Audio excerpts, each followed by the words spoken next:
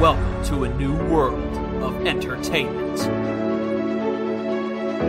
The Ultimate Film and Television Podcast. Featuring Mike Winkler,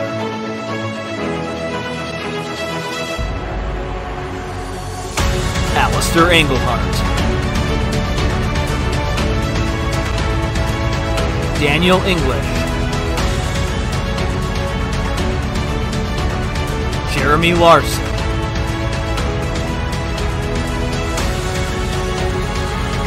and Jason Kabasi.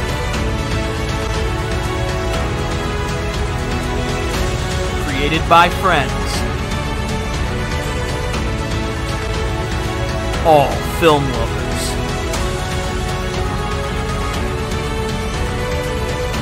We feature in-depth discussions and celebrity interviews. This podcast is available on all major platforms. Welcome to the Lights, Camera, Action Entertainment Reviews Podcast. On this episode,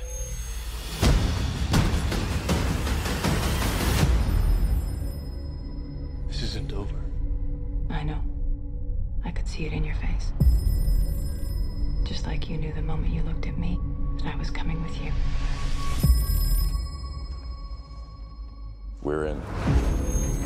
You've never believed in the one. I still don't. I believe in him. Mr. Anderson, welcome back. We missed you. I believe it is our fate to be here.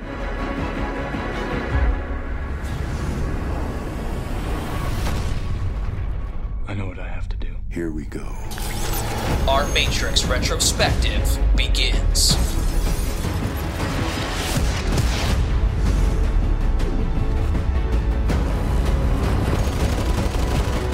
On each episode, we'll be discussing each movie in the Matrix trilogy. We will be doing in-depth discussions, so this retrospective will contain spoilers. I have imagined this moment so long.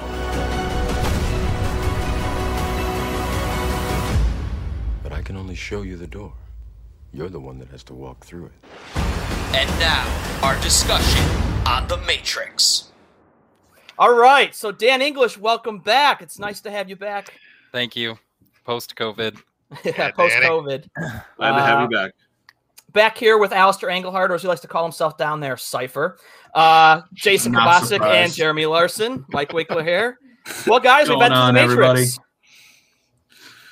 Yes, we have. I've been looking forward to this for a while now.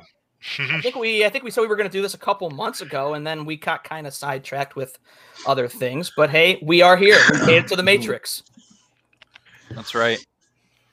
So, I guess the first question I want to ask everybody is this is the best question, I think, to start out. Can you tell me about your first experience watching The Matrix? Let's start with Dan. Okay. That's a great question for this movie because I think it's one of those movies where you only get that first watch one time, and it's so unique from the other times. So this movie came out in 1999, and it must have been around my birthday because my dad and brother went to the movie theaters to watch it to make sure it was appropriate for me, and then took me to the theaters to watch it. So it was on the big screen, was the first time I saw it. And oh my gosh, I loved this movie. I remember like memorizing whole scenes from this movie, using it for school assignments. I loved it. Huh. Mm-hmm. So Dan was actually, I think, the first to the movie. Sorry if I'm cutting out. The first what? Hitting. Oh, there's your first spooky moment.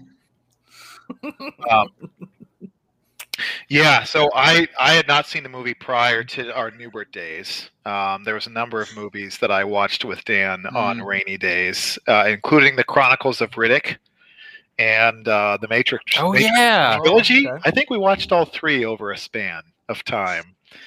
We must have, yeah.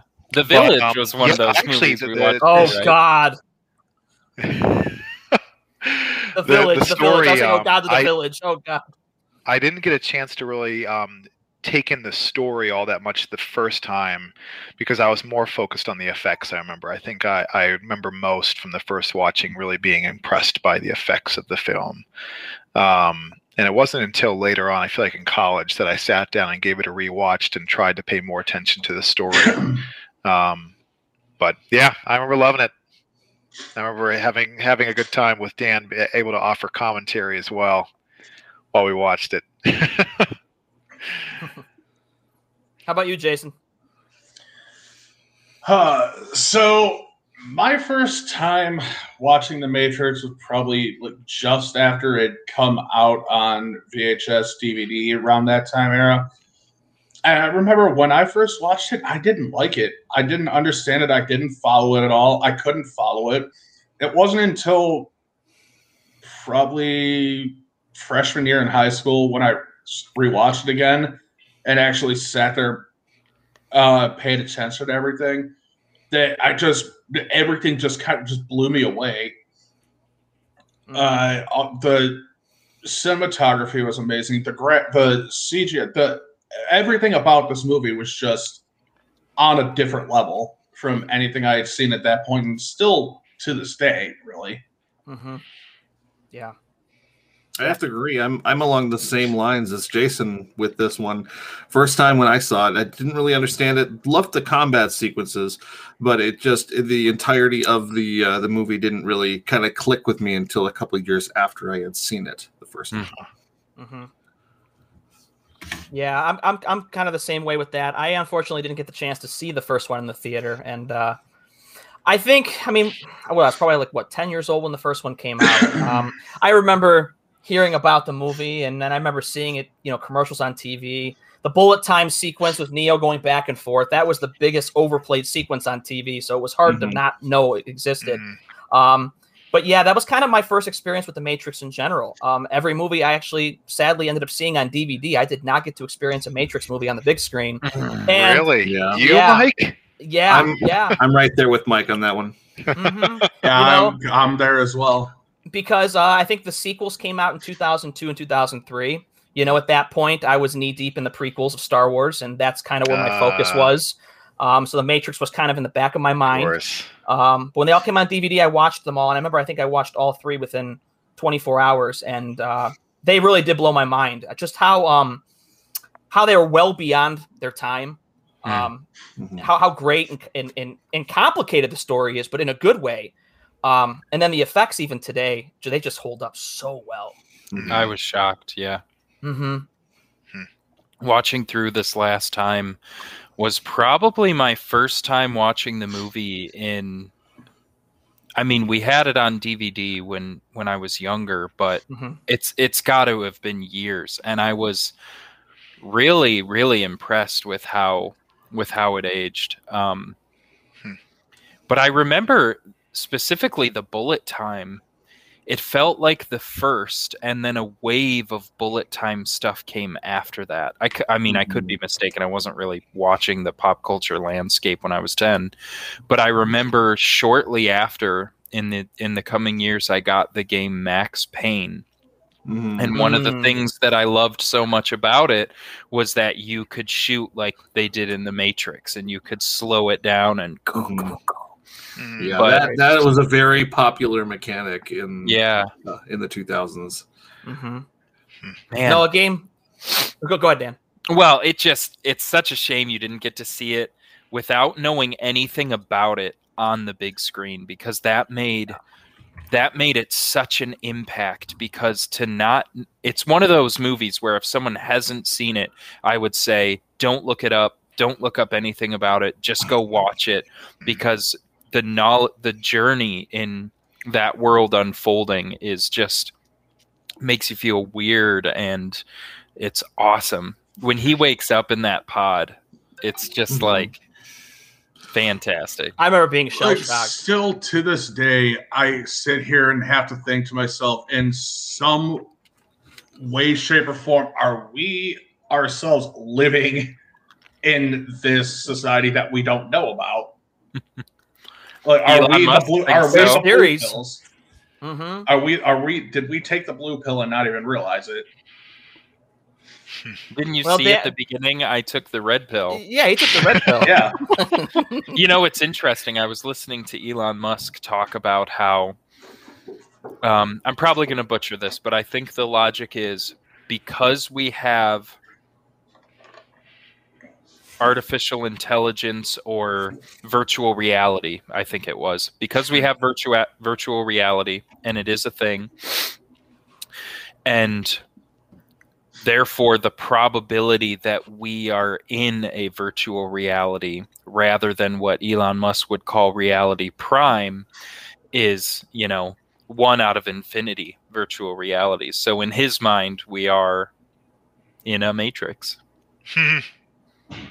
Yeah, I remember reading a lot of documentary, I think, about that. A Glitch in the Matrix. Have any of you watched it?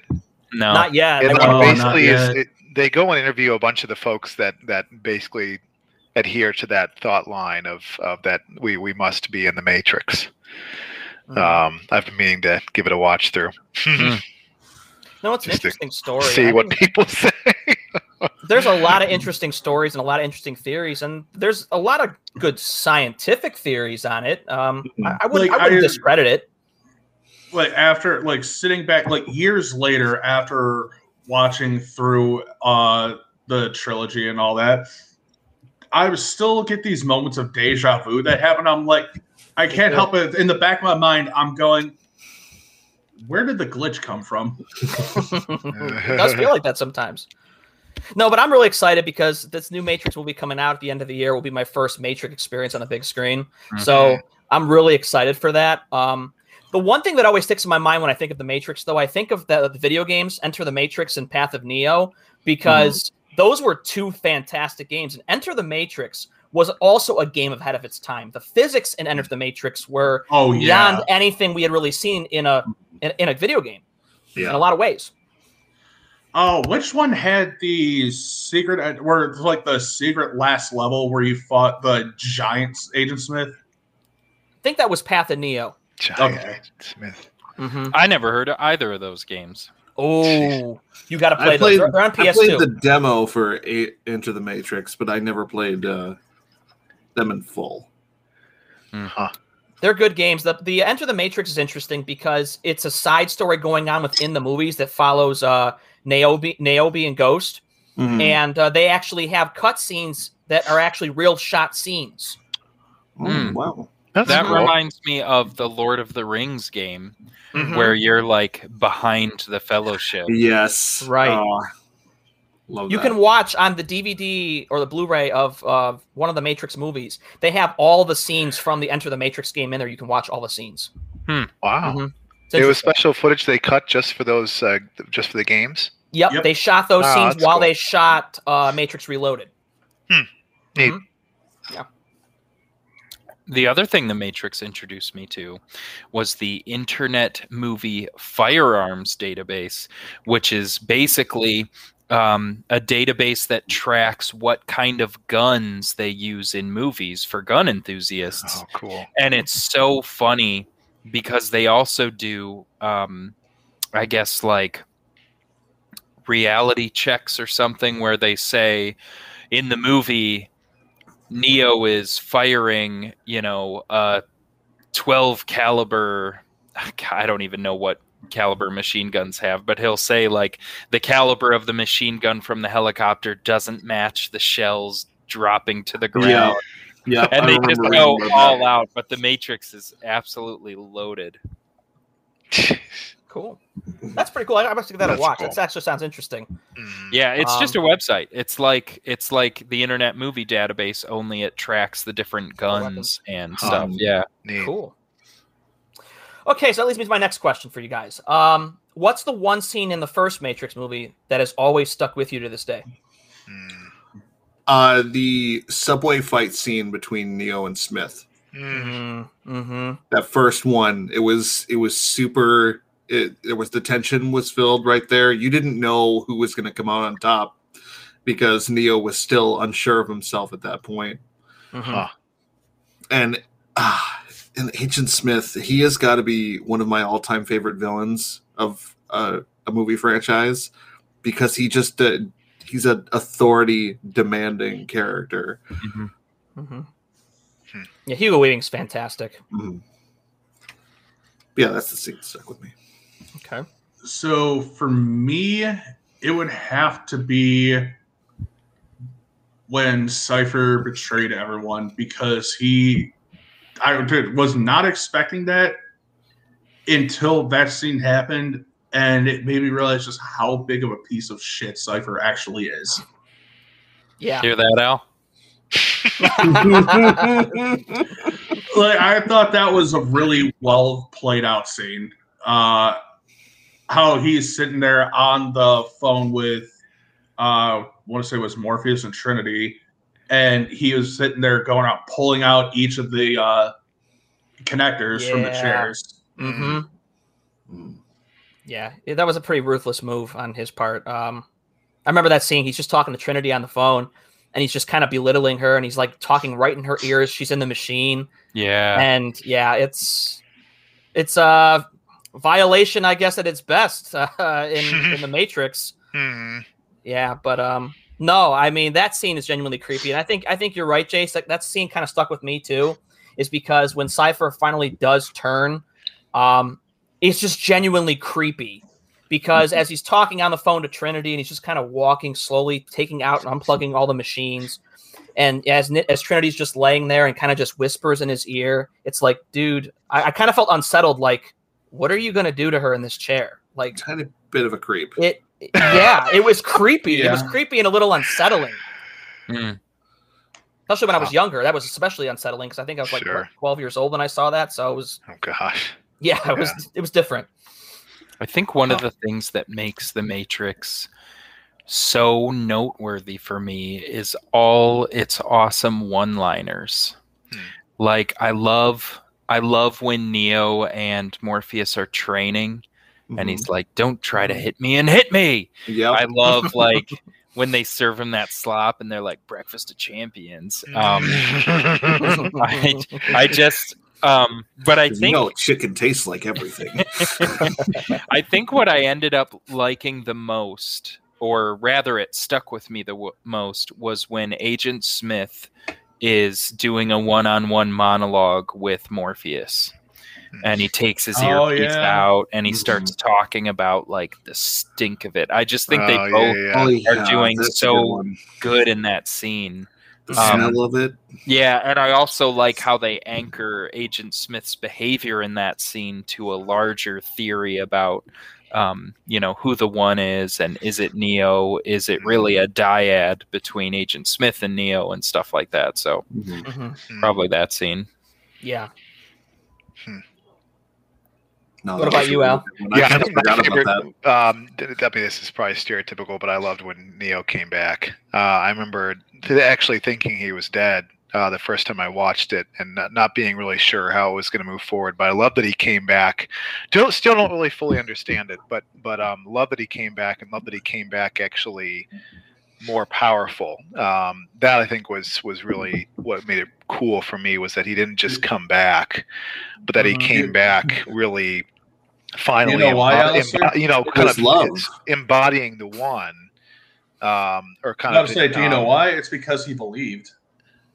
I guess I have to watch. Was it because he believed, or because Trinity believed, or Morpheus? Oh, see that's a good question. It's a good point. But yeah, I love that scene. I love what he comes back as. Yeah.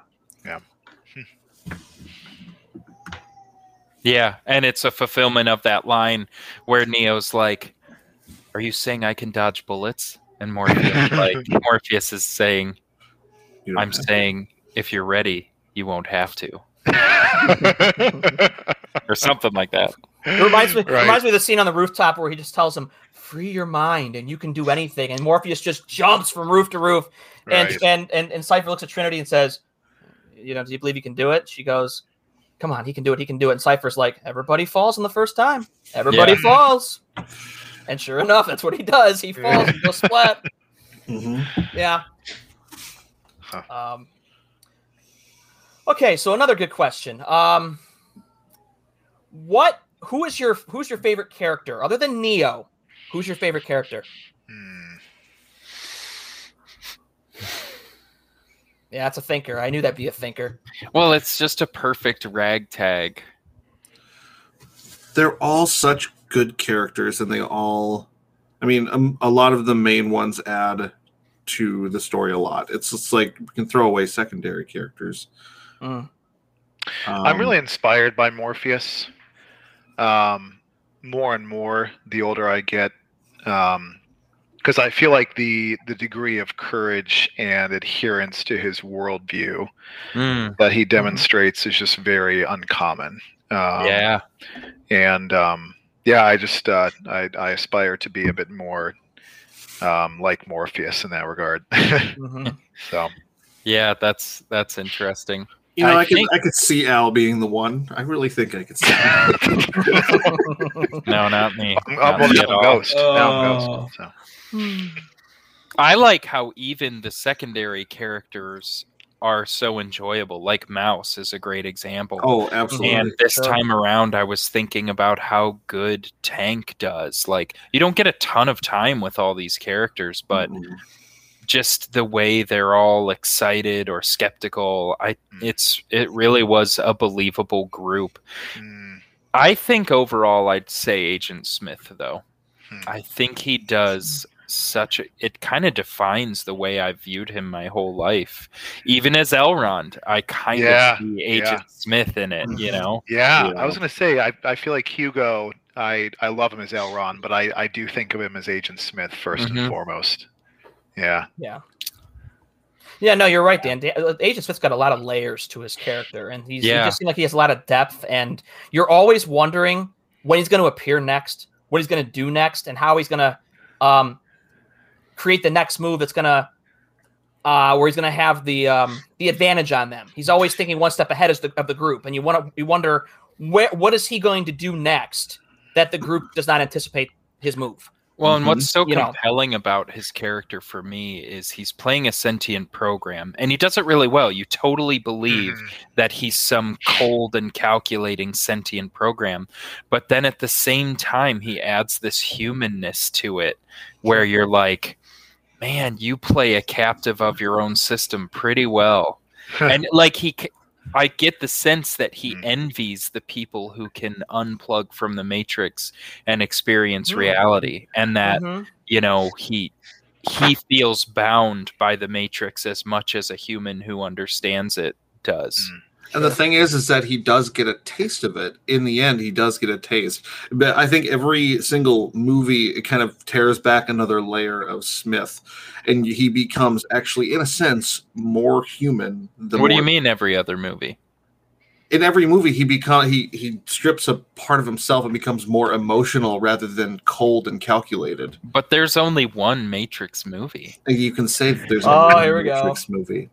But there are, in reality, there are three. There are spin-offs. No, I thought those were fan fiction. I know that there's a lot of hate for the other two movies, but I enjoy both of the sequels. I thoroughly enjoy both of them. Yeah, they're still fun movies. Yeah, they do some. They're fun. They make some poor choices, sure. They make things complicated, sure, but they're still fun. I'm not convinced that they get what they had. They're good. The action is good. I like the story and characters for the most part. But I just feel like The Matrix is so much better.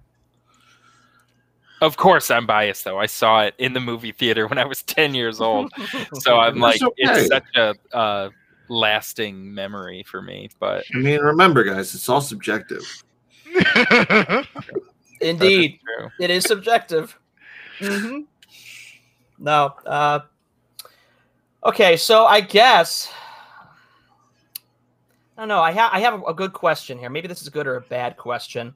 But when you watch The Matrix, when you watch the relationships between Neo, Morpheus, and Trinity, I think the one thing that I was always conflicted with was kind of how the Neo and Trinity relationship worked, how they kind of progressed it, how they kind of built it up. Did any of you guys like have an issue with the way they developed that? A tiny bit. I felt like there wasn't enough of a passage of time. There wasn't enough time in between them meeting to when they became an item. Mm-hmm. For it to make that relationship solid enough for him to become the one status, like it didn't seem enough. Mm-hmm. Yeah, I kind of almost felt like did she fall for him because she really fell in love with him, or because he was the one? See, I think it would have made another direction they could have taken with the story is that Trinity was not like identified. If she wasn't identified, she was some mysterious character, but ended up being someone that he knew before this whole encounter. Mm-hmm. I think that would have made a much more believable relationship ground than what they give us in the movie. Yeah, that actually would have been quite good if like she remembered something from her past that she was connected to him somehow. That's good. Mm-hmm. That's really good. So I always thought that he was the one because she loved him.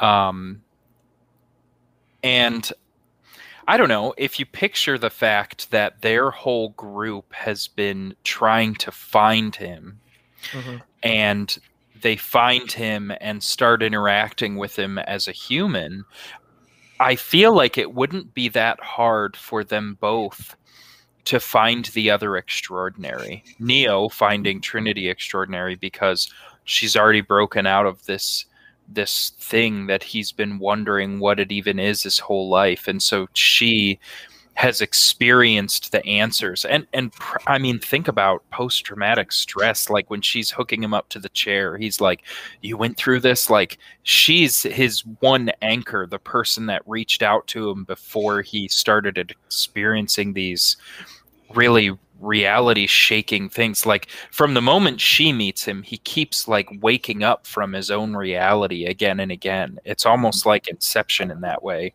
when like he doesn't know what's a dream and what's not. So I could definitely see her being like a really, I don't know, grounding figure in his experience. And then from her to him, he's like the fulfillment of what she's hoped for ever since she's left the Matrix. So I don't know that it's so much romantic, though that's there too. Just that it's like they are such an important piece of each other's lives. And so it doesn't take very long for that to, blossom, to kindle something. Well, and then even when he grows all his hair back after he gets pulled out, who knows how much time she spent, Dr. Jean and Wolverine type of thing. Mm-hmm. No, that's kind of what I'm interested to find out in the new one, because the only two characters, they both supposedly died at the end of Revolutions, and they're bringing Trinity back too. Neo, I can kind of see how he can come back, because there's many explanations about being many versions of the one. There's that you could we discussed previously. You could definitely see a way that Neo could have been brought back. Right. How do you bring back Trinity, who was skewered to death? I have a theory. Mm-hmm. Ooh, I like that. So, Is it a film theory? Yeah, this is a film theory, and I think it also could lead into the issues and conflicts within the film as well. Is that Trinity won't exactly be Trinity? She'll be like half Trinity, half like computer.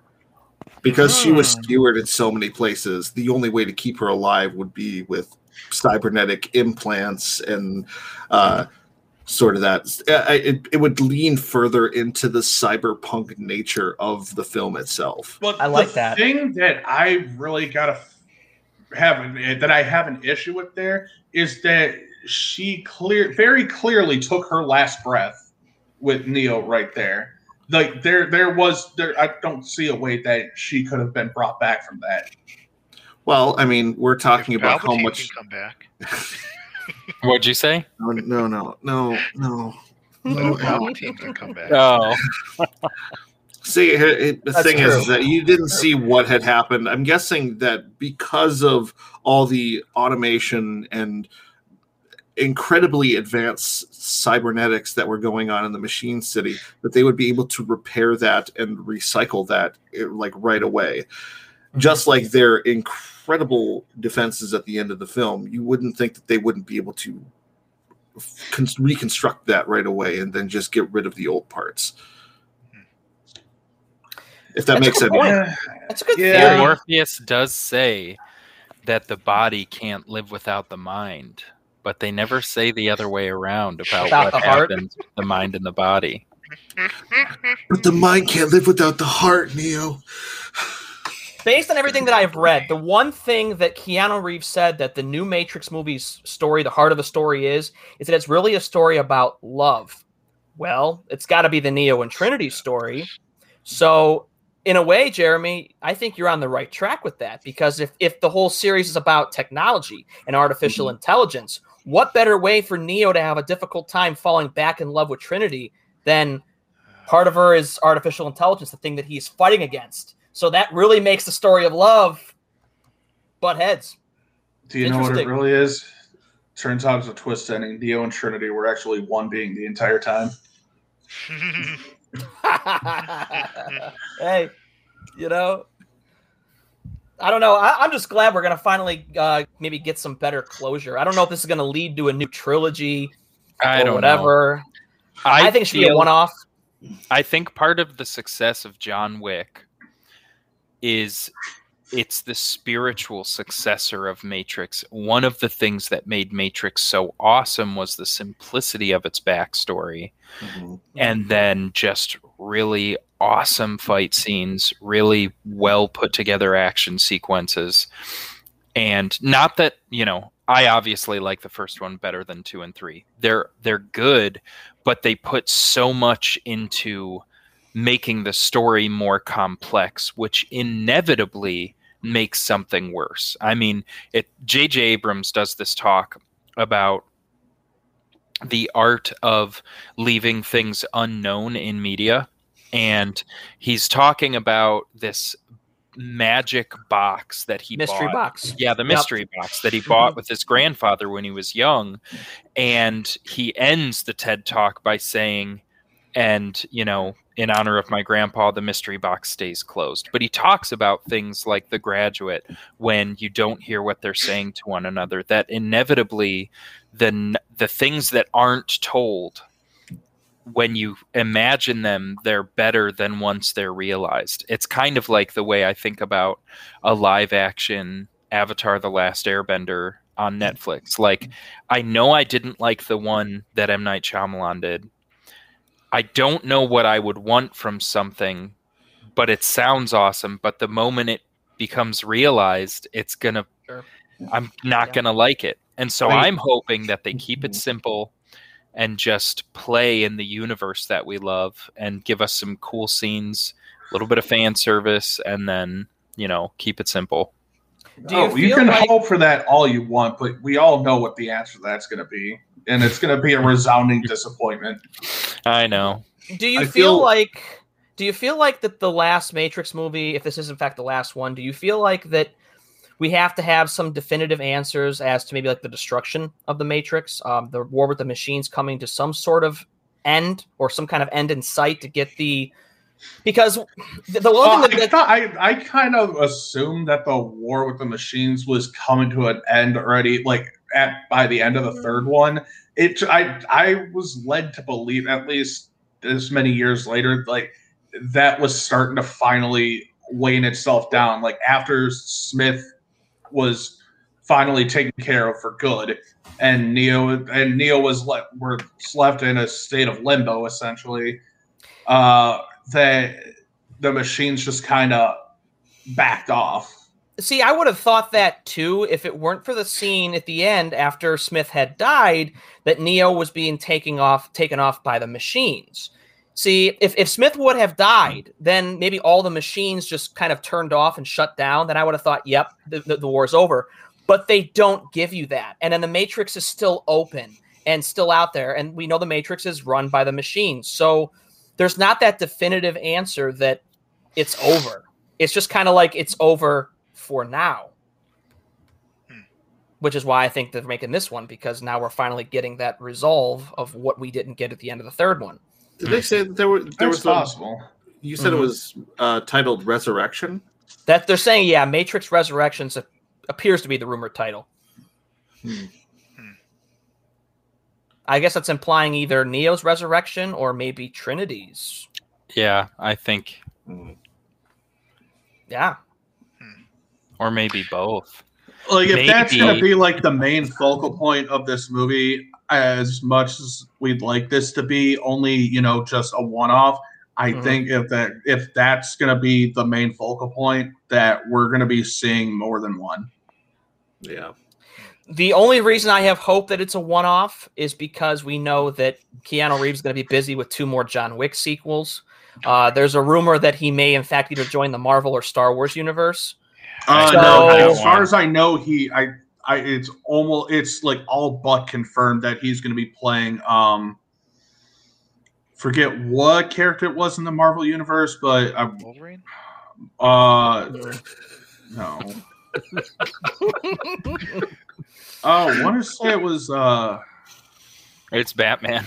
Angel. What was the in the I'm Marvel trying to remember Cinematic Universe? It was one that was the one of the main people. It's like a vampire. Well, it's not more. It one might Jared Leto's playing. No, never mind. I got the two confused. Oh wait, is he gonna two play with long Lobo? hair now? No, that's DC too. Lobo. I was thinking of Jared Leto. Never mind. Oh, Morbius. Yeah, Morbius. No, there's a rumor going around that Keanu Reeves may join Star Wars in the Knights of the Old Republic movie. Oh, cool. Oh, okay. There's a heavy rumor going around because, you know, he already has all the samurai fighting skills that he did with doing 47 Ronin and some of the Matrix and stuff like that. So, Cool. So I have a feeling that this may be a one-off just because his schedule's going to get very busy. And if this is going to turn into a trilogy, they're not going to want to wait 6, 7, 8 years to do another one following this one. Craven. You never know. Craven. Who knows? Craven. I would Craven. actually, I heard about that one. Yeah. I would actually really enjoy that. Him being Craven? Craven the Hunter. Mm-hmm. Craven the Hunter is still my all-time favorite Spider-Man villain. And it's the one they have yet to touch, and they've done how many Spider-Man movies? Mm-hmm. Go figure. Not enough. No. So I guess my last question for the Matrix is basically this: does anybody else have any good topic of discussions for the first movie? I don't know too much about this, but I'd heard that Keanu Reeves' acting had actually been a subject of debate, and I was surprised by that because I really liked him as Neo. I did too. Yeah, I liked that he was not a very charismatic protagonist, which was just well, different. The thing is, you got to look at the background of his character. He was a very secluded individual. He doesn't have much in the way of socializing with others other than an actual computer. You can even see it in the very first instance of him talking to the people at his door. It's not that great. It's actually kind of awkward for him to be talking to people. So it's right.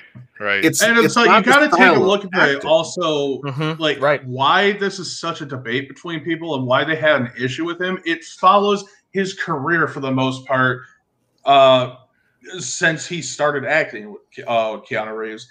He's always played either that surfer, boneheaded character like Bill and Ted, and those horrible movies. Won't get into that.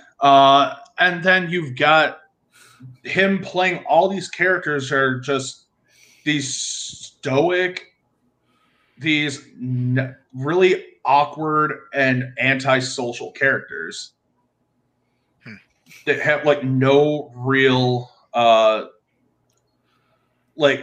form of emotion. Really, they're always like these cut and dry characters. It feels like. The only thing is that I never saw anything awkward with it. I'd be being a nerd myself. That's what makes it so good, though. I think is the fact that he can play these characters so well and bring up all this big debate with people that get them all wanting to go see this next one to say, does he improve? Does he actually show emotion, or is he still going to be this faceless character? No, I think he truly is an enigma of an actor. No, I mean, the only part of Antisocial that I really saw out of him in this movie was when he went to the club.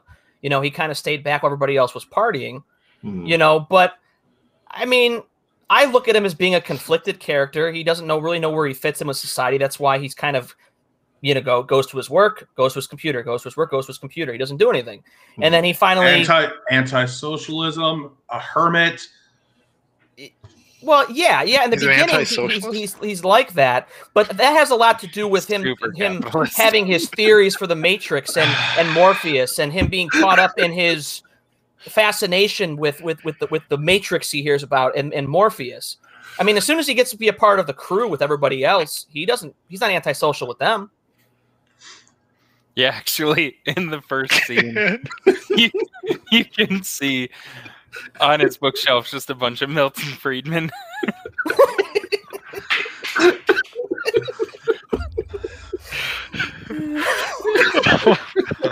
Damn it all to hell. So it's funny. I don't think Keanu Reeves is a great actor at all, but I think John Wick and Matrix are just perfect movies for him. Yeah. And one thing I appreciated this time around was the scenes where he was enduring like physical trauma. I thought when he woke up in the tub was good, like when he's like feeling all the stuff. And then I thought the first time he comes out of the Matrix, I know him taking the red pill, and then it's true, and it turns out that, you know, he just had been a full life of inactivity at that point. He was relearning how to actually do all sorts of motor functions again. Can we talk about how awesome and Batman-ish the soundtrack is? It reminds me of like, I don't know, early 90s, 89 Batman or something. Like Burton's Batman? Yeah. Yeah. I'll say my favorite song that came from any of these soundtracks are coming from the second movie, though. I gotta remember the second movie soundtrack. I haven't rewatched that one yet. Yeah, no, I gotta rewatch that one again. It's been a while. I have to stop pretending. I love me some POD. I honestly think that you guys don't give the two others the chance that they deserve. I love them. What the hell okay. They're not as bad as people make them out to be. I'll give you one thing. The ending of the second movie, it's just like. Which one is that? Is that when the architect chair comes up out of the architect, the old white guy? Oh God, yeah. Did you see the SNL architect skit? I did not see that one. It's worth a watch. I have to go and see you it should. now. It's worth it. But that scene, it didn't really like click for me. I guess it was the only part of the movie that bothered me, but everything else was fine.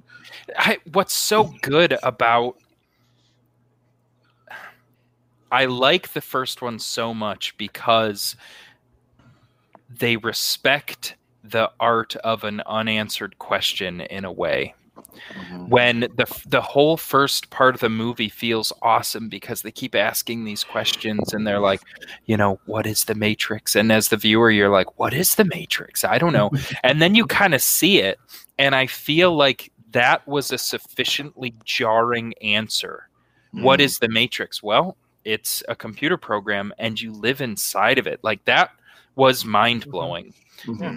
What I don't like is when they tried to do it again, I thought it kind of fell flat. Like I don't know, the architect was not this sufficiently jarring answer. It was just kind of tropey. Okay. Yeah, no, I mean, the everybody acts as like the whole. Some people will say, "Oh, the Matrix mystery is never solved." The Matrix mystery is pretty. It's answered out there perfectly. I mean, the first movie it answers what the Matrix. We got a comment finally in. It's quite all right. It happens.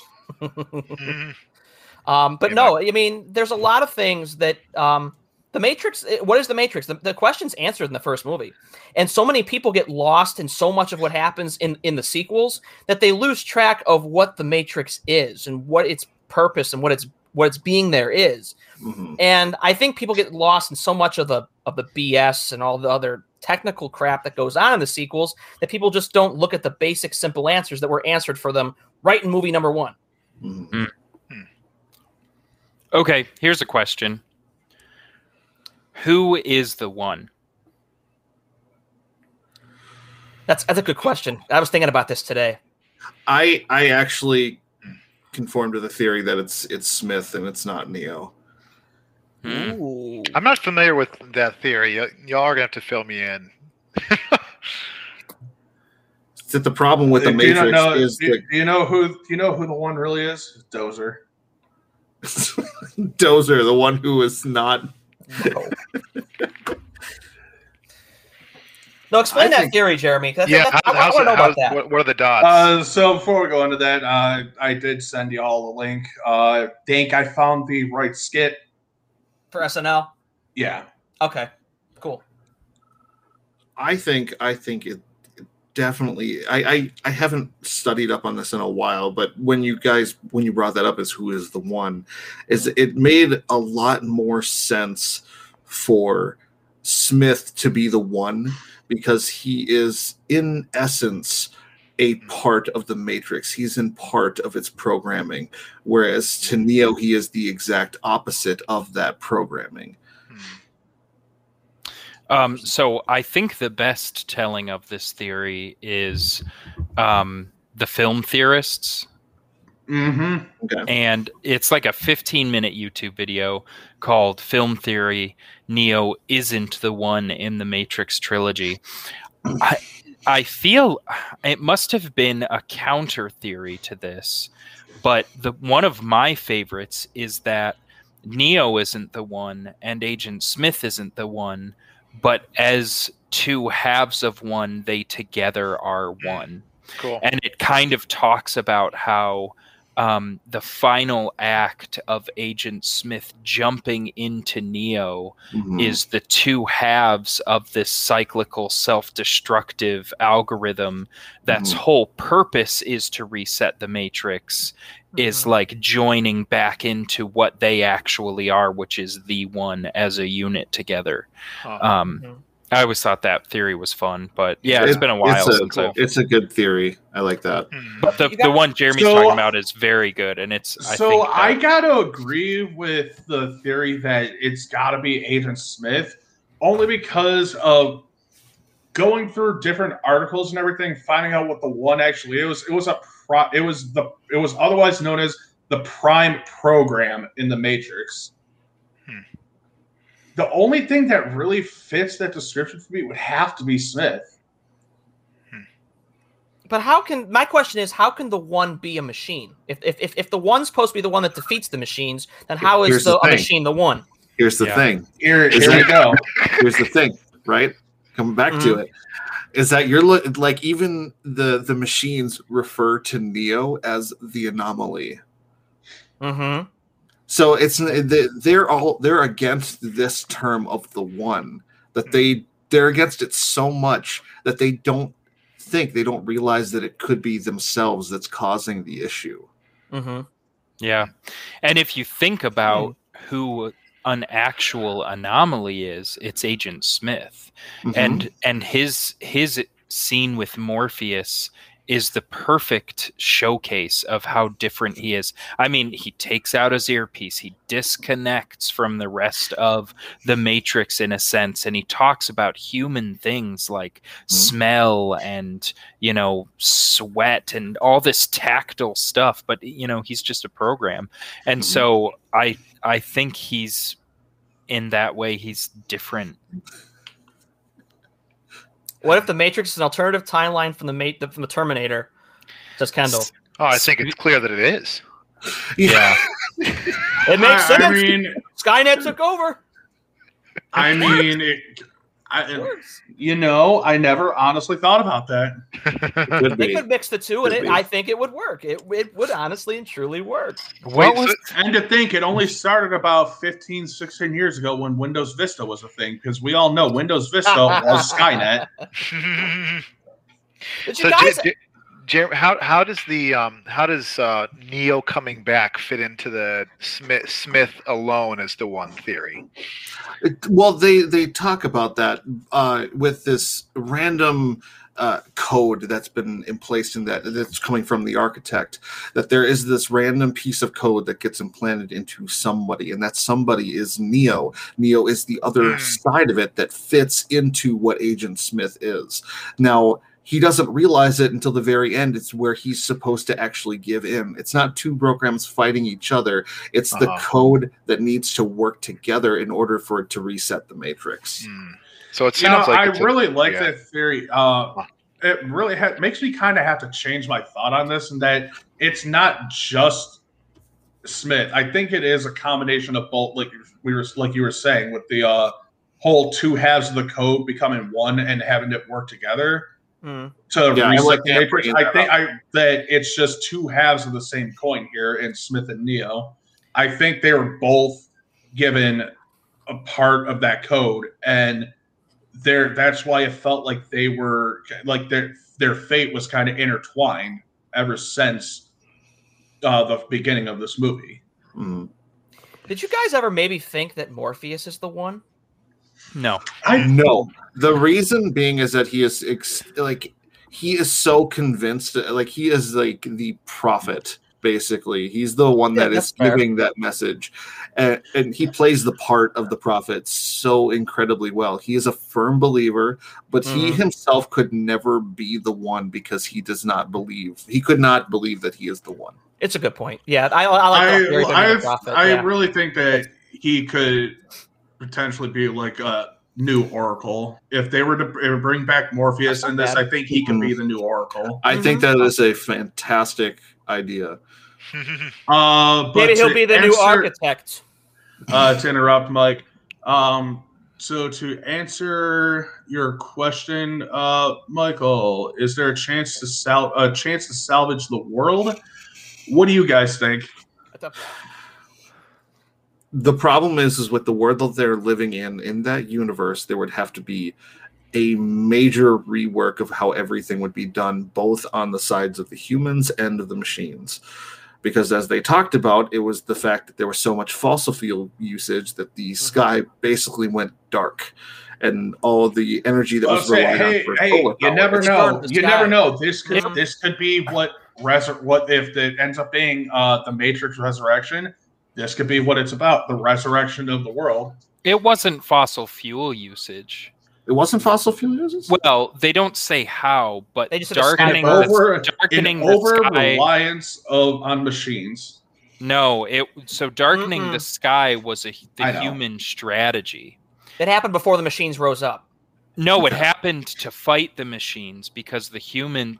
When Morpheus takes Neo in the first time, he says they didn't think the machines could persist without a power source as persistent as the sun. That's right. That led them into. Thank you for correcting me on that one. Yeah, that's right. Here's a question that came to my mind. What is the literary significance, I guess, of Morpheus's ship being named the Nebuchadnezzar? I feel like you already have the answer for this question. I don't. I just recognize him as, the king of Babylon talked about in the book of Daniel in the Bible. But I don't know much. I knew that Nebuchadnezzar was a big biblical figure. Yeah, he was the king of Babylon, and he was the one the hand wrote on the wall, "Meeny, meeny, something Upharsin," and he's like, "What does this mean?" And Daniel comes in as the prophet and interprets the saying, and Nebuchadnezzar is terribly frightened by it. But Nebuchadnezzar receives an apocalyptic prophecy, basically. But I don't know how that relates to the Matrix. That's a tough one. It almost felt like it. Maybe I don't know.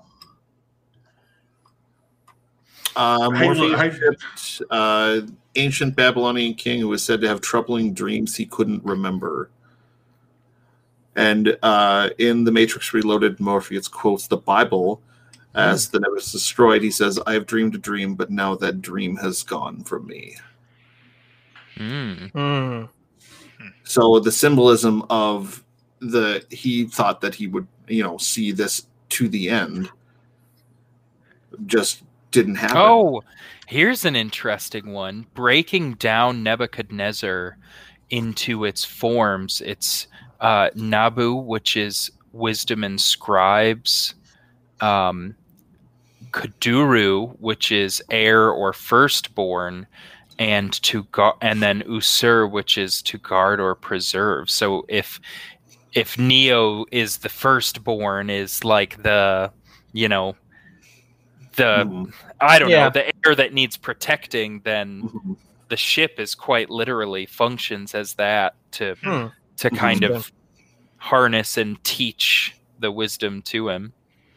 Yeah, exactly. The question comes in: what happened with Neo's body? Well, that's the question we all have, because that's what we're hoping the next movie's going to solve. Because as far as we know, the machines had taken his body away after the fight with Smith. Is the third one where he jacks right into the thing, like pretty much a makeshift thing?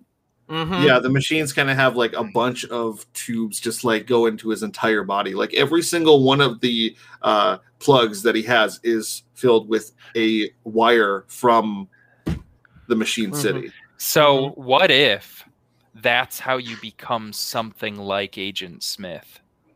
Like Neo will become something like that? Like Neo is now a new version of Agent Smith. That could be an interesting plot. Like, I mean, just picture he's stuck. Like, Neo is quite literally, I'm assuming, physically grafted into the Matrix. He is part of it. And now he kind of, fought to destroy it, but now he maintains it. I don't know, and it'll take some self-sacrificial act to disassemble it. I don't know. The one thing that kind of intrigued me with Neo's body is that the machines actually take great care in setting him down. It's not like he finished the job and they threw his body aside into something to get repurposed. It was they took care of him. They made sure that he was okay in physical form. Yeah. No, true. Yeah. You just think as being a machine that it would just be like, nope, let's just throw it into the side. Yeah. Well, exactly. To be fair, all of these machines care for human life for the sake of harnessing power from it. So maybe they just don't have programming to tear them apart. Well, no, I would think that they would. I mean, Yeah. I think that they would, being having to harvest the energy from the pods in the first place. Yeah. If there were like a problem with the pod for it to go wrong, that they were able to drain it and throw it into like just this pool. That They wasn't did retract those tubes pretty darn quick. It wasn't like acidic or anything. It was just like water. Yeah. I wanted to show you this. I want to show you guys a photo. This is a photo from Matrix 4. Okay, so Neo has long hair in this movie with the beard. He's got the John Wick style going on. And Trinity's there. And Trinity's there. So this is a big question, because it's like, what is going on here? Why Neo obviously looks different. Okay. Yeah.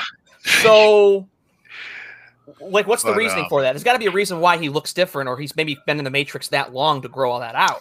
Or Neo is the new Oracle. Has Carrie Ann Moss never looked different to anybody else? She looks quite different here than from. Maybe it's movies. because I just watched the first movie I've ever seen her in. But you're right; she has aged. From Will the Oracle return? She was hot. Okay. Wait, it's what? sticky. That was a comment that was just now. So here's a question I had when watching again.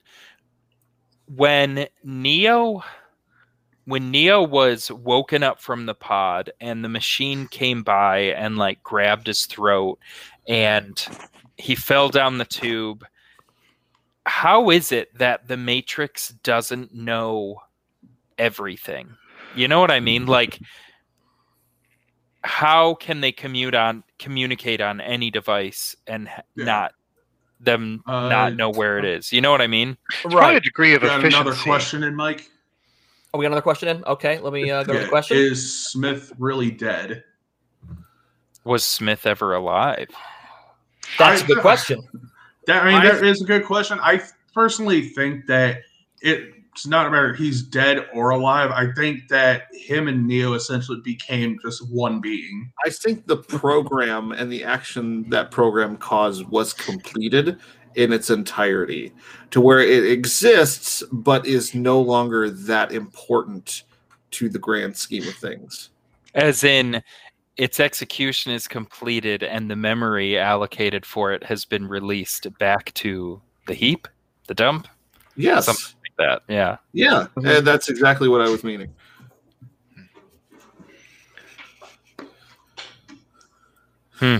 Okay, so by popular request here, Ken wants me to put Keanu back up on the screen.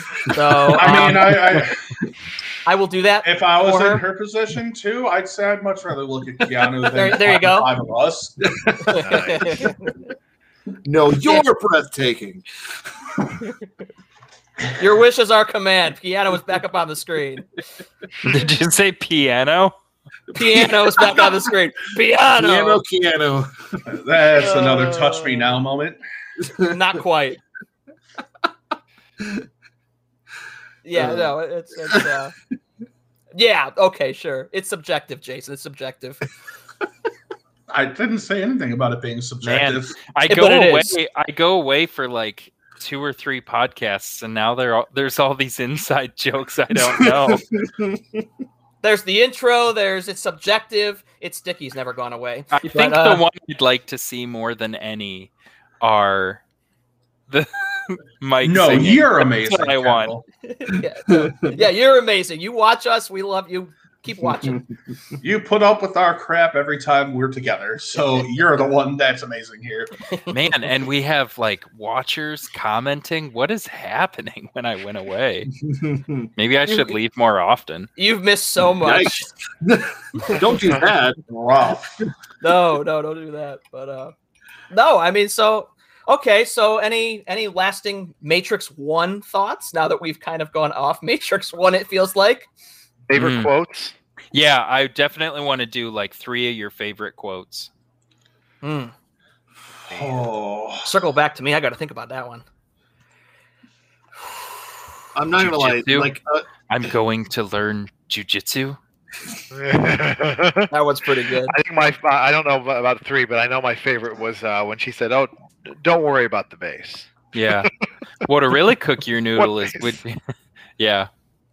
I think the one line that always kind of gives me chills and comes up quite often is Mr. Anderson. Yep, that's my top 3. That's classic. Mr. Anderson. Yeah. Mr. You Anderson. help the lady next door carry out her garbage. 3 of mine. We need. Got the 3 of mine here. We need guns. Lots of guns. Ooh, that's a good one. That's a good one. Yeah, we got Switch going. Listen to me, Copper Top. We don't have time for 20 questions. I like the one where Smith says, and then, "How can you talk on the phone if you can't speak?" And then, I like that one. And then Switch's line, "Great, the digital pimp at work." Yeah, those are pretty good. And I like ignorance is bliss with a big hunk of steak in his mouth. Yep. That's actually quite fitting here. How did Cypher betray them? Yeah, how did Cypher betray him? Alistair, explain that one. How did you betray them? Wait, what was it? How did Cypher betray them? So how did you betray them? So if it's a technical question, what he did was he took one of their devices that they bring in from their what do they call it? The control room, Yeah, the room with all the screens for the whatever. Matrix. Well, no, whatever that white room is where they load in their weapons and their items. Or I forget what he calls it. I call it the lobby. So yeah, whatever. So he takes one of the phones that they brought in, opens it up, and tosses it into a trash can. And as a matter of fact, after the deja vu glitch happens, and they're trapped in the building, Morpheus turns kind of to Cypher and Trinity and says like, "Hey, give me your phone." Trinity takes her phone out. Cypher kind of like brushes his pocket and is like, "I don't have mine." So he shows them where they came in and where they plan to leave from, and then they come attack the building. Yeah. I will say though, Agent Smith delivers so many great monologues in the three films. Like you were talking about, where he just takes out the thing and talks to Morpheus about, smells and tastes. Yeah. And every time I do, it feels like I've been infected by it. Like he's so disgusted yet so intrigued with humanity. Yeah. I love every really part good of way it. to put it. Oh yeah. I like the meta. Back to Cypher really quick. I love the meta line where he's like, "I want to be somebody important, like an actor." And it's like such a subtle actor commenting on actors. I never got that. Yeah. You can see a tiny film mistake when Cypher betrays them. When he's he's shouting at Morpheus. He's like, "If you would have told us the truth, we would have told you to shove that red pill right up your ass." And when he says pill, you can see Lawrence Fishburne blink, like very, very prominent blink because of the pill, like the spray that he's getting from Cypher. Oh, I like that. All right, so I guess final two questions before I get to how would you rate the movie. But what's your favorite scene in the first movie?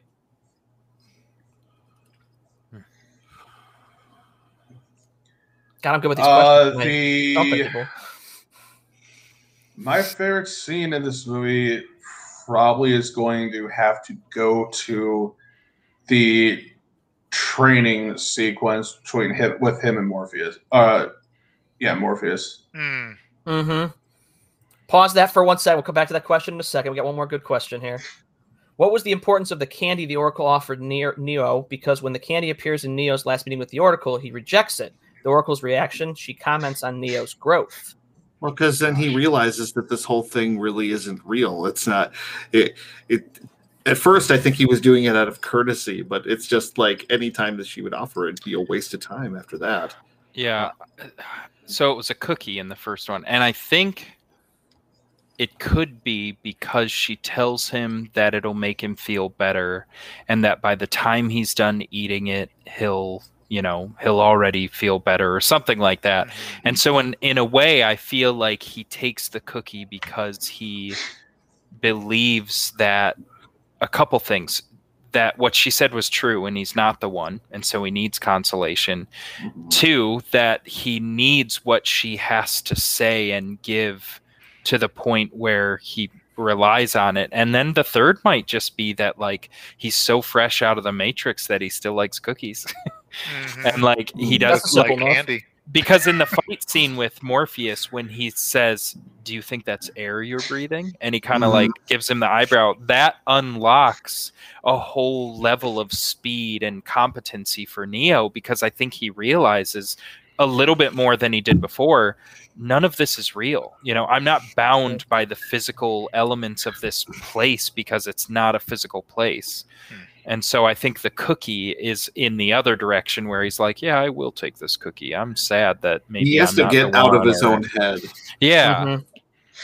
No, that makes sense. Yeah. Okay, so who's going to go next with their favorite scene? It's a really tough call. I have 2 because anytime you say favorite, I never pick just one. I love the marble lobby action scene with all the guns and all the shooting and things just exploding and how they like set off the metal detector. It's such a comical entry. It's such a cool action scene. I just loved that. But then I think from the point that Neo takes the red pill, I mean, even just that, think of what a cultural icon that's become, the metaphor. Like, people talk about being red pilled, or, you know, it was just, we were talking, I don't know if this was before or after we actually started rolling, Dwight in The Office. Like, it's parodied, it's just iconic all the way up to and through his first training. I just think that 30 minutes is an amazing, mind-blowing movie the first time. And it's a seamless transition into a different world that now has been forever changed, that we're introduced to in the first 5 minutes of the film. Yeah. Right. No, you're absolutely right. Yeah, I was going to say, just because you're on that, Jeremy, the either Neo coming back or the second one for me would be the first couple minutes of the film. It rivals the introduction to the Fellowship for me in terms of setting up the world. Yeah, I really enjoyed how they start the whole trilogy. Absolutely. Nice, Mike. I had to share that for everybody. No. I love how he just took the blue pill. You guys saw that, right? Yeah.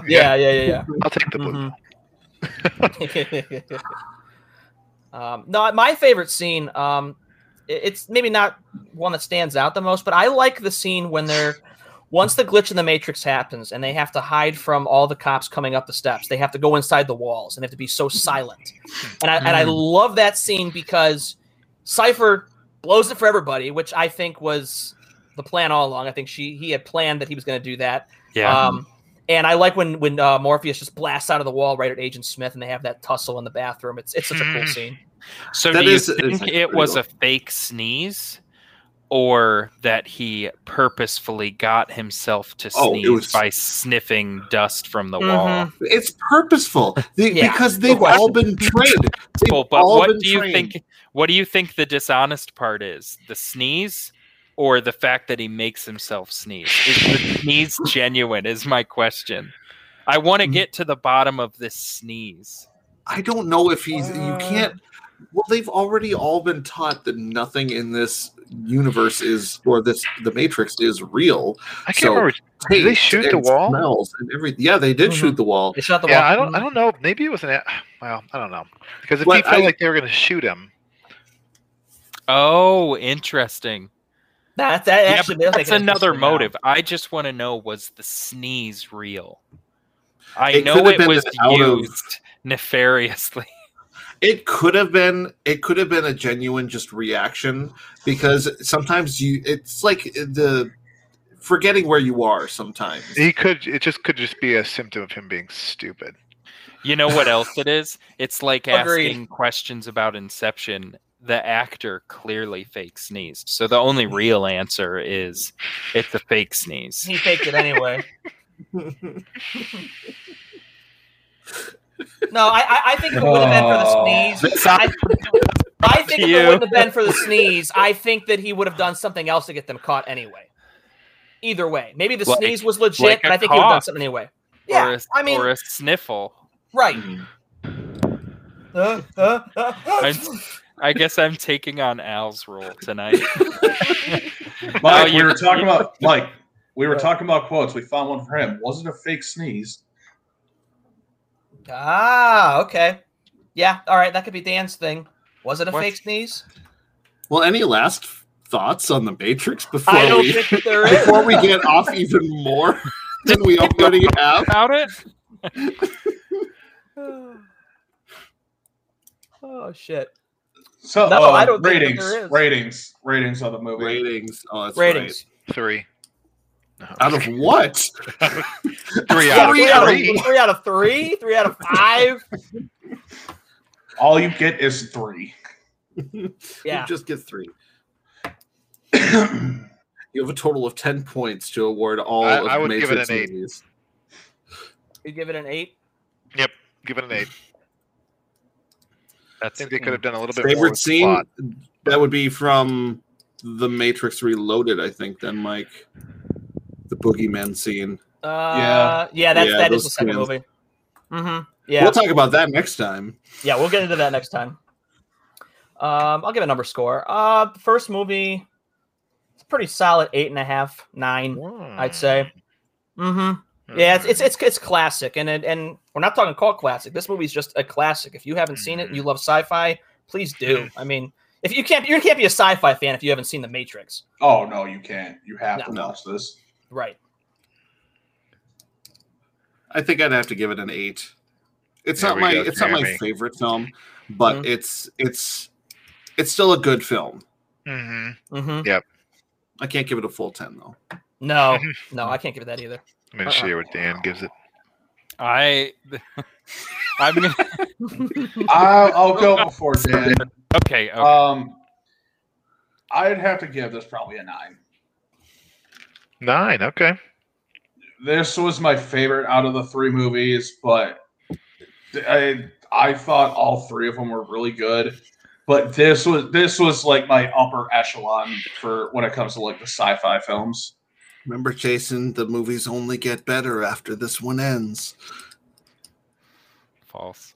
Hey, make sure to incorporate Solo, a Star Wars movie, in there. All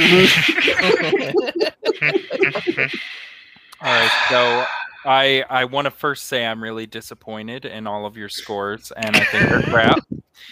And I'm going to give Matrix 120 volts and 225,000 BTUs. Those are my ratings. Nice. So he's basically giving it a 10, ladies and gentlemen. He that's what he did. That's what he did. That's the equivalent of giving Back to the Future 1.21 gigawatts. Like that's it's the wrong retrospective there, Dan. From now on, I'm not going to participate in numbers, so I'm always going to try and look up something that's relevant to the movie. Yeah. Fair enough. And we already know Alistair's 3. Yeah. I mean, 1999, you guys. This movie was so norm-setting. Like, even by today's standards and what we've accomplished in filmmaking nowadays, and with editing, software, CGI, all of this movie still feels like it's ahead of its time, even in today's standards. Yeah. 120 volts. Yeah, the movie holds up well. I mean, you can't really even believe that it was made in 99. Like, I was watching the new, like, the 4K transfer that came out the last year or so, and the movie just looks fantastic. And they matched the color scheme with the sequels, so everything just matches up perfectly. And the movie holds up. And I think even 10, 15, 20 years from now, it's still going to hold up. Yeah. I give The Matrix 1 red pill of a rating. Nah. 1 red pill. Those are the kind of ratings I live for. It gets a solid the 1. 6? Yeah, it gets the 1. Oh, that's not that bad. But... Man, was this the first movie that I remember seeing in theaters? We already know what yours is like. Were you really that old before you saw your first movie in the theaters? I mean, you would have been what 10 years old? Yeah, not that I saw in the theaters, but that I remember seeing in the theater. Really? I still remember the first movie I saw in the theaters, and it was not appropriate for that age. What movie was it? A Star Wars Story. It was Casino. Never seen it. And how old were you? I was probably somewhere around the age of like 5 or 6. Dan, Wait, what? You got an education real fast. My gosh. Yes, I did, and that's why I feel like I should have been a mob member at some former life.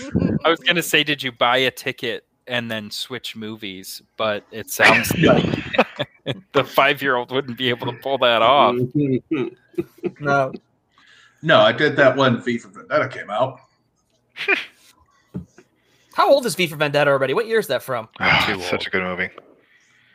It was like right after we got out of high school, or just I was gonna say I feel like early college. 2005. It was like 2007. I think It was 2005. Oh yeah, that's when Portman went bald. That was a weird look for her. Yeah,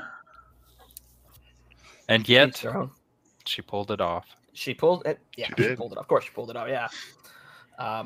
But okay, so next time will be The Matrix Reloaded. I don't know Homework. how- Film theory. Neo What's isn't that? the one in the Matrix trilogy. I'm gonna paste it. Okay. Oh boy. They're going to get a kick out of that one. I've Nice. watched that one Thanks, repeatedly, and Yeah, that's a good one. Mm-hmm. So The Matrix Reloaded would be next, and then that one's going to be interesting to do because I don't know what everybody's thoughts is going to be on that. Jeremy has said that it's not as bad as people make it out to be. Jason said he still loves it. Dan, I don't know where the hell he's at with it. And Alistair, I don't know either. Now that he's Neo the One on here, he's got to love it then, right? Neo the One. Foreshadowing. What's the literary term? Not anachronism, but when it's mixed up, like Neo is one just scrambled around. Oh no. Like anagram? Anagram. I think Anagram. that's it. Yeah. Nice. Morpheus. Jeremy with the big brain. I'm your I'm your prophet, Alistair. Oh, and Tank. I missed yours, Jason. Nice. Oh shit.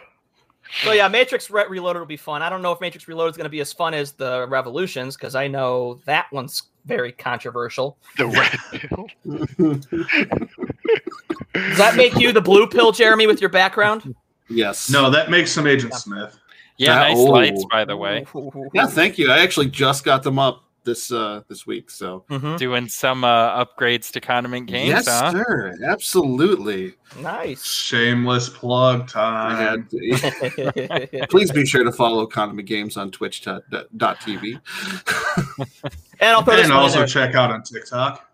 And also follow Dog Pound Nation, Cleveland Browns podcast.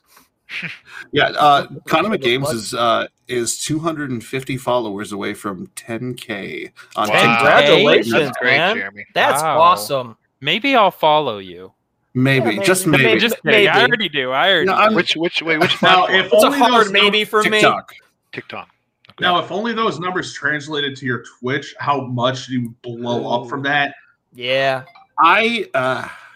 I would love to have that blow up on Twitch, but I know that not everyone in the audience of TikTok is a Twitch goer. In fact, they're probably streamers who are just trying to plug themselves as well, which I totally get. Oh, I Everyone's trying to wholeheartedly market understand themselves. that, but it's still a matter what that just thinking about 10K people following and subscribing to your Twitch channel. Heck, I It's never thought time I'd to make it over. announce. It's time to announce some giveaways on your TikTok Oh, for the I've been Twitch thinking stream. about it. Well, I was thinking about doing my first live on TikTok when I hit 10K, to where I would do a giveaway or possibly play a game with everyone who decides to show up. Mm-hmm. That's cool. But I haven't figured that out yet. I'm still pretty new to the platform. Cool. Hey, got the But it's- shanties figured out. I got the shanties figured out, but now Shanty Talk is dying. I haven't seen a sea shanty in like 3 weeks. But we'll see. We'll see. Be cool. Be cool. I guess just for Yeah, final we'll see. announcements, I'll do some final announcements here. So this week, you guys can see the end of our Kabasik and I's Saw retrospective as we break down the final 2 Saw movies. Thank God. I also wanted to throw this out there for you 3 guys as well. Since Jason Kabasik and I did a retrospective one-on-one, I'd be glad to do a one-on-one with one of you if you guys have something you want to do.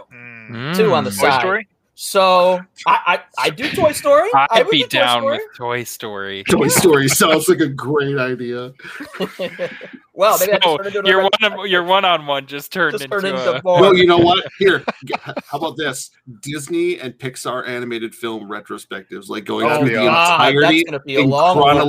in chronological order. that's an ocean of content. It is. That's a lot. That'll take a while, but that would be a fun one to do though. Are you talking about Disney and Pixar together, or just Pixar? We could do Pixar. Pixar's fine Probably too. just Pixar. Yeah, Okay, because that significantly drops the amount that we'd be going through. yeah. We don't want to We're talk trying about. to- hundreds to. Are you trying to 15. kill us, Jeremy? With You don't content want to. there? You don't want to go into a 3-hour discussion about Snow White, Jason. Hell no. Neither do I. So don't worry about it. I would much rather drink lead paint. Oh wow! All right. don't know if I go that far, but okay, cool. No, that's fair enough. Give it. If we're gonna do that, give it. It gets 5-minute due. Then yes, I'm fine with that. But the 3-hour discussion on Snow White, no. That'd be a little bit of overkill, just a little bit. But no, yeah. But yeah, no. In all seriousness, if there's like something you guys want to do that maybe the rest of us haven't seen or whatever it is, it can even be a one-on-one that's just one episode. It doesn't have to be a whole retrospective, but it could be a one-on-one, or something like that. But yeah, cool. So yeah, watch that this week, and then we'll be back with The Matrix Reloaded, and we'll go from there. So nice. I'm excited for Terminator. Terminator's gonna be fun. Gonna be fun. So I had a lengthy discussion with someone about Terminator recently, and our views differed very wildly. Get that person on the show. That would be a lot of fun. Believe it, she follows the show. It's your wife. Oh boy, your wife. No, it's actually Kendall. Oh, get Kendall in on that episode. Kendall, if you're still watching, you got to join the Terminator show. That would be controversial. She did just comment saying, "Hey, there's nothing wrong with this flight."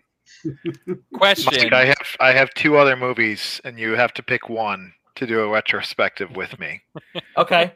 The first is Stuart Little. Kendall, you kind of called yourself out there. You have been called out. No, Kendall offered a lot of really good points. She has. Kendall, you're a very faithful viewer. In favor of Terminator?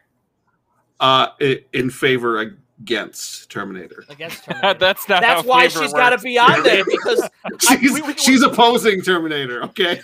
We can have a whole hour. We can have a whole hour where Jeremy and her just butt heads. And you know what? For once, it's not going to be my mind that gets changed on a movie. There you go, Jeremy. In favor of not that. Yeah. I'm in favor of not this. Well, she says she loves Terminator, man. She loves it. I'm an advocate, so I can't wait for our Terminator retrospective. That's going to be fun. I've wanted to do Terminator for a while because there's a lot of controversial chapters in that series that can create good conversation. There's another trilogy from the 90s that we should cover. Did any of you all ever see Free Willy? Yes, I did. Neil's floppy disk. So wait, was it Stuart Little or Free Willy? It was Stuart Little or Free Willy. Yep. I would do either. I would do either one of those with you. I would do either one with you. I would do that. I would do Stuart Little over Free Willy only because Hugh Laurie is such an amazing actor. Good point. But Michael Jackson is in Free Willy. Is he really? His music. But yeah. That's awesome. Let's do Stuart Little, please. Fair enough. Floppy disk. Yeah, you got that too, huh? Ladies and gentlemen, Alistair is the glitch in the Matrix. He's just everything. He's everywhere. Do you know how you know that you've hit that glitch point and there's the deja vu moment? All you're gonna hear is just it repeated. It's sticky over and over again. We will officially hit that, and Jeremy will be going off saying it's subjective. What's your line? It's subjective. Dan, we were trying to just decide on your slogan, and we haven't decided on it yet. No, we need a slogan for you. I think I'm very disappointed in your scoring. I'm disappointed. I think I might start to gravitate toward in favor against.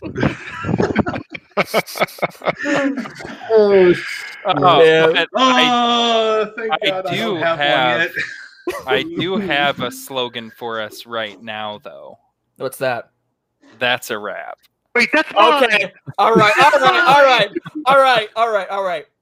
To play us out tonight, it's Alistair and Dan. So Alistair, no, it's ruined. Flexible that you can't switch and say the other one. I don't remember what he said you had to say. I just remembered my line.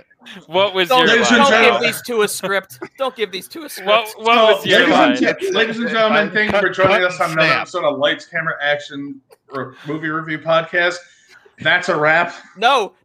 These two have to I'm play Jeremy us out. Weston. Follow Yeah, Conor so Dan McCann. answered his Please, line, I say that. and the other line is cut and snap. Oh, Jesus. There we go. No, cut and print, right? Cut and print. That's Dan's, but you have a line first. That's rap. Let's rap. Okay. Crunch Lettuce wrap. wrap? Nacho That's cheese the wrap. wrap. McDonald's Crunch Wrap. That's a wrap. Cut and print. Thank you for listening to this episode of our podcast, and coming later this week, the final part of our Saw retrospective as we break down Saw the Final Chapter and Jigsaw. And coming next month, we continue our Matrix retrospective with The Matrix Reloaded. To read more of our reviews and listen to our podcasts, go to lcamoviereviews.com or lcamoviereviews.squarespace.com. Thank you for listening to the Lights Camera Action Entertainment Reviews Podcast.